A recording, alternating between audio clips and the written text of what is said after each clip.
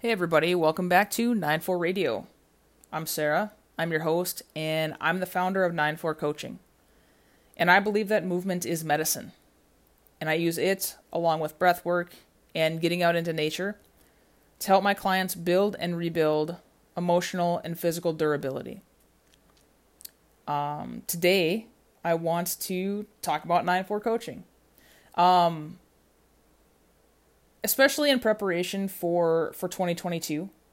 I have spent a lot of time in a book called Primal Branding by Patrick Hanlon, and it was introduced to me by a super smart guy named Stu Brower. And Stu's with WTF Gym Talk, and extolled the virtues of primal branding, and it's been a game changer. And if you are an entrepreneur of any sort, primal branding will be it's a really incredible tool to make finding your brand actionable. I have done a lot of surveys and I've done a lot of thinking, and nothing has really hit. So if you're an entrepreneur, a small business owner, coach, you got to practice, whatever, physical therapy student, whatever, micro gym, and you are looking to find your voice and you've tried a lot of things, I can't encourage you to take a look at primal branding enough. It really was the thing for me. So that's my short encouragement and suggestion for primal branding. Let's talk about what we're talking about today. So, who would not be a good fit for 94 Coaching? In primal branding, you got to draw the line. And I will tell you right now, it was very difficult for me. I consider it. Yeah, I consider it. It might be a little bit controversial. It's something I'm working on, and I think it's something. It's something I have aspired for a long time. And I'm putting intention behind it, right? Being kind versus being likable, and knowing who my clients are not is as important as knowing who I want to serve, because then I can articulate it. Then it is an easy. It makes the transaction, it makes the decision easier, right? And it's not saying these people are awful people. And that's what I've had to come to the realization in for myself. Being kind, there is a gentle honesty and kindness that isn't present in likability. And I've really tried hard to be likable. Likables is really, it's easy and it's shallow, not in a bad way. It's easy and it's not super deep, and it's safe. And being kind, there's this gentle honesty that exists that drives connection. And I'm wrapping my head around that, and I'll be working on that for a while, but I'm putting some intentionality behind that, and that's where this is all coming from. So who are not people that are my clients? And there are two kinds of people. And it's the mindset, it's not the human. I absolutely honor everybody's desire to live their life. I love freedom. The last thing I want is anybody to tell me about what's what for me, right? And it's the mindset that just isn't a fit. And that's okay. And so the mindset is people who romanticize the grind. And what I mean by that is 80-hour work weeks, 70-hour work weeks, working out 5, 6, 7 days a week. A couple training sessions a day. Um, sacrificing, like, sacrificing everything for the grind, for the hustle, for the hard work, for the sake of working hard. For the sake of being able to say that you were in the gym longer than anybody else. For the sake of, like, anybody that gets their value from the grind and, like, loves it and, you know, wants to get after it, come hell or high water, I am going to do the things. I'm going to do the most hardest thing all the time for the sake of doing the most hardest thing all the time. We're not going to be a good fit. We just aren't. I have no doubt that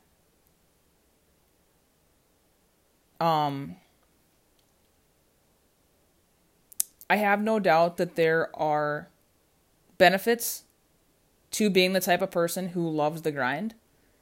To be 100% honest, that was me. When I was 22 through 32, probably, maybe a little bit younger, you couldn't tell me to slow down. I was the most driven. I was like, if you give me a checklist, I will have it done. Come hell or high water, I'm gonna make it happen. And I took an incredible amount of pride from from working hard, from outworking any problem that I had. And that doesn't last forever. And it is a real hard crash when you land. And I'll be there when the shininess and the romance wears off of the grind. But when you're in it, there's nothing that I can do. And that's why that was an easy fit. And an easy, like, yep, this person's not for me, because I remember exactly what it was like to take all of my value and all of my pride and tie it to how hard I worked and how many hours I worked. And no one could have told me any different.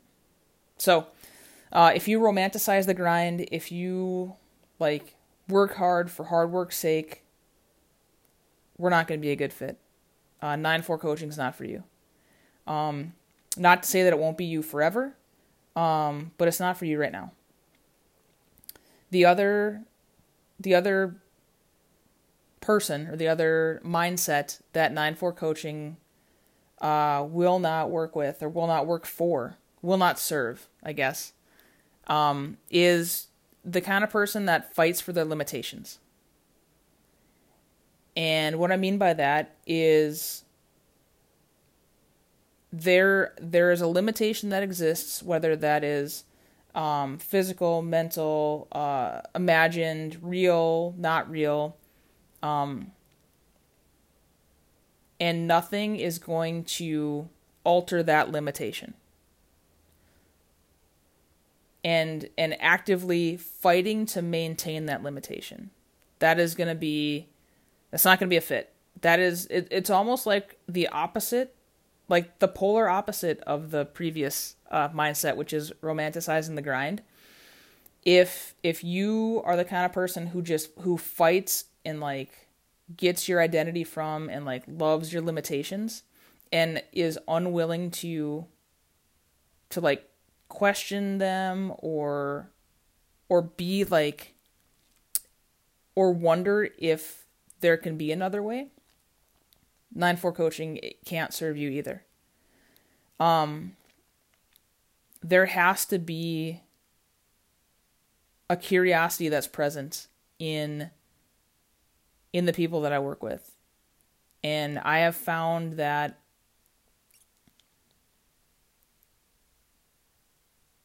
while I have a lot of compassion for people that are like stuck in a limitation mindset. And it's not like, I know that I'm using words that are like, I guess in my head I feel like I'm coming off as condescending, and I'm truly not. I don't know if I've been in a place where where I have fought for my limitations. I just know that I've experienced I've experienced people who fight for the limitations, and it's not a good relationship. And so that's how I know, I guess. And it's also something to, it's a measuring stick. If I know that people that are like 1,000,000% into the grind and people who are like 1,000,000% into their limitations, I know there's no room for experimentation. There's no room for creativity. There's no room for growth. There's no room. There's no room for recovery. There's no room for any of that. And it made it really cut and dry. So 9-4 coaching is not for people that romanticize the grind. If you're in the grind, working 80 hours a week and you don't want to change, if you're working out 6-7 days a week, maybe a couple sessions, and you don't want to change that, and you're working out for the sake of working out, or like working hard for the sake of working hard, 9-4 coaching will not serve you, cannot serve you in the way that I've built 9-4 coaching to serve my clients. If you have limitations and you are unwilling to challenge them, if you are unwilling to even question if they could be changed, 9-4 coaching can't serve you either.